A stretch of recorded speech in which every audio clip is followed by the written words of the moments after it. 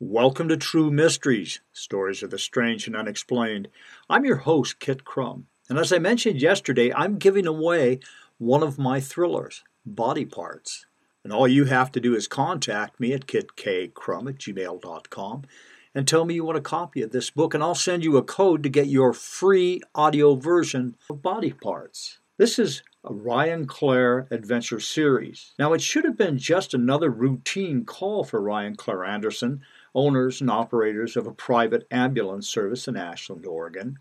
But when the DOA they delivered to the hospital goes missing, their routine turns deadly. Greedy doctors involved in black market organ harvesting, innocent girls lured into the lucrative, dangerous world of XXX rated films, sex, murder, and deception in a small Oregon town. It's all here in Body Parts, and it's there for you for free. A free audio version. Contact me at kitkcrum@gmail.com. Tell me you want a copy of your free copy of Body Parts. I'll send you a code via email with instructions how to use it to get your free copy, audio version copy of my novel thriller Body Parts. Now, Ray, what have you got for us? Oh, well, Kit, first I want to state a few things about how I validate my stories. This is probably one of the strangest stories I have ever encountered. My stories have ranged from vampire sightings in Oregon to flying saucers in a schoolyard in Australia. I validated each story I've done.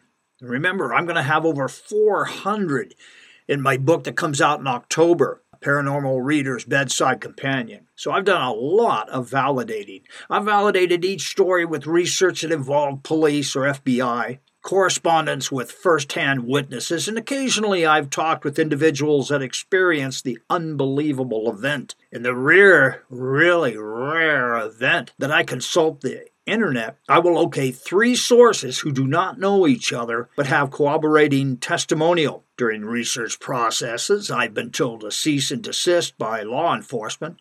I've been hung up on. I've received emails telling me to back off.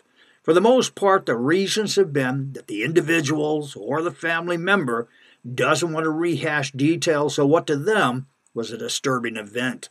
Now, where did Billy go is by far, as I mentioned, the most bizarre story I've ever run across. Completely validated.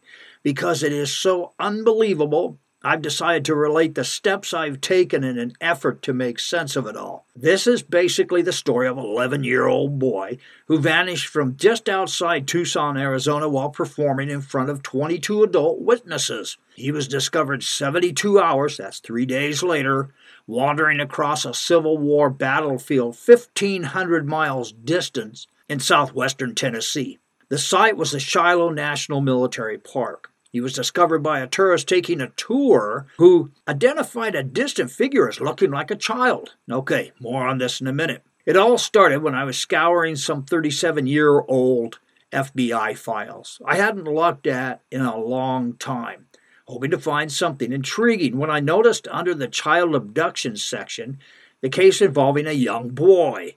He had been abducted in 1982 from his Arizona residence and located in southwestern Tennessee, wandering in a state park 3 days later. What caught my eye is that this wasn't marked as a kidnapping, and there was no ransom call. The FBI were brought in when the child was discovered in another state, which is standard operating procedure. I managed to get my hands on a heavily redacted police report. Now remember, anything this old, and this was 37 years old plus, has been archived and is available on a special website that I have access to. Anyway, the report related how the victim and 4 other children were in a field performing jumps and bike tricks on their Stingray bicycles. Again, this is quite a while back. The report described that the children had built a ramp, and each would perform a jump over a stack of tires.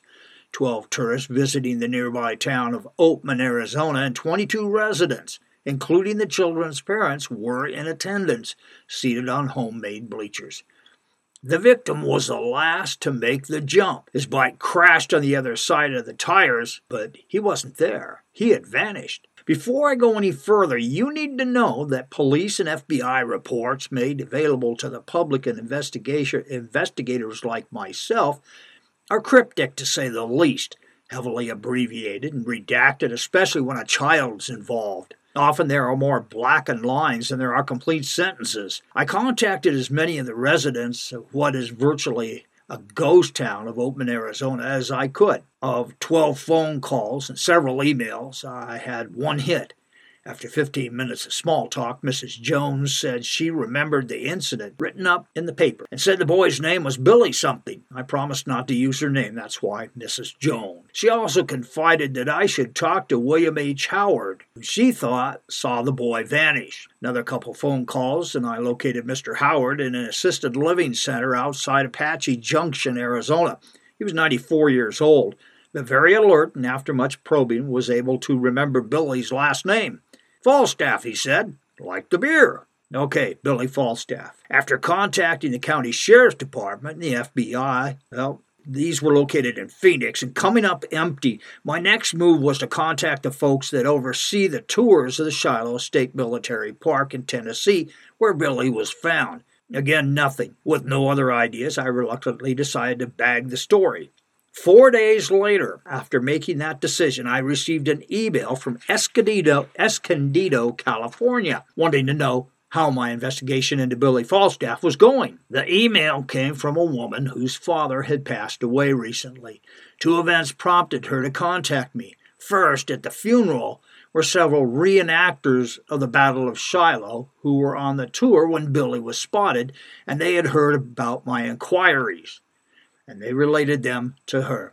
Second, while going through her father's notes, files, and journals, she discovered that he was the doctor that treated Billy. Treated Billy? Okay.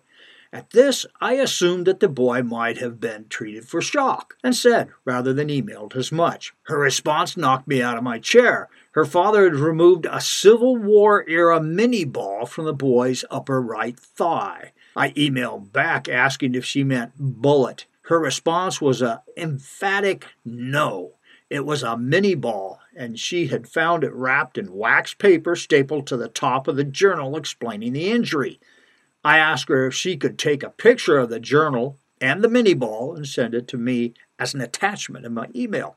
And she did. This was just getting better and better. I punched Billy's age into my calculator, added the elapsed 37 years from the 1982 to 2019 to come up with his current age of 48, but stopped short of putting the calculator away. He vanished April 6, 1982, exactly to the day April 6, 1862, 120 years since the Battle of Shiloh. I had to find Billy. Assuming he'd been taken back to Arizona, I ran a check on the name Falstaff. I only found one in the region, and the individual had no connection. Through a contact with law enforcement NCIC, was checked. One William Falstaff was in Marion Penitentiary, a medium-security federal prison in Illinois. My problem? Prisons are notoriously tight-lipped when it comes to giving out information about prisoners. I submitted a form requesting physical characteristics and scars and received a brief description.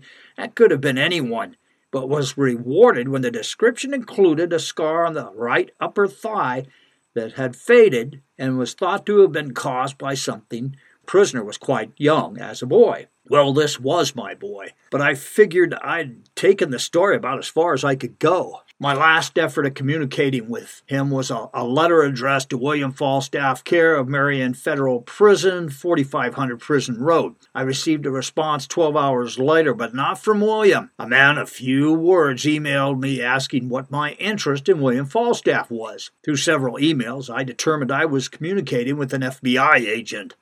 William had escaped just days after my form was received requesting a physical description. Now, I'm going to stop here because it just gets more and more bizarre, and I keep on validating, and the end of this story will really shock you and make you wonder if it is indeed true, and it is. So at this point, kid, it's back to you. Thank you, Ray, and I can't wait until Monday to hear the rest of the story about where did Billy go. A child that disappeared from Oatman, Arizona, and ended up 1,500 miles away in just 3 days in the Shiloh battlefield. Okay, I have a book to give away. I want to read the description to it. This is one of my thrillers. It's called Body Parts, and I'll read you a little synopsis. It is the book one in the Ryan Clare Adventure series. Now, it should have been just another routine call for Ryan Clare Anderson, owners and operators of a private ambulance service in Ashland, Oregon. But when the DOA they delivered to a hospital goes missing, the routine turns deadly. Greedy doctors involved in black market organ harvesting, innocent girls lured into the lucrative, dangerous world of XXX rated films, sex, murder, and deception in a small Oregon town. It's all here in Body Parts, and it's all waiting for you. You can go to my website, kitcrum.com, and take a look at the cover and read the synopsis, a little bit longer synopsis there, and then contact me at kitkcrum@gmail.com, telling me you want a free audio version of that novel, Body Parts. And I will send you via email a code and instructions how to use it. It's pretty simple to get access to a free audio version of Body Parts. This is Kit Crum And Ray Ruckus saying thanks for listening. Be sure to listen Monday to find out the conclusion to Ray's story about Billy Falstaff. Thanks for listening.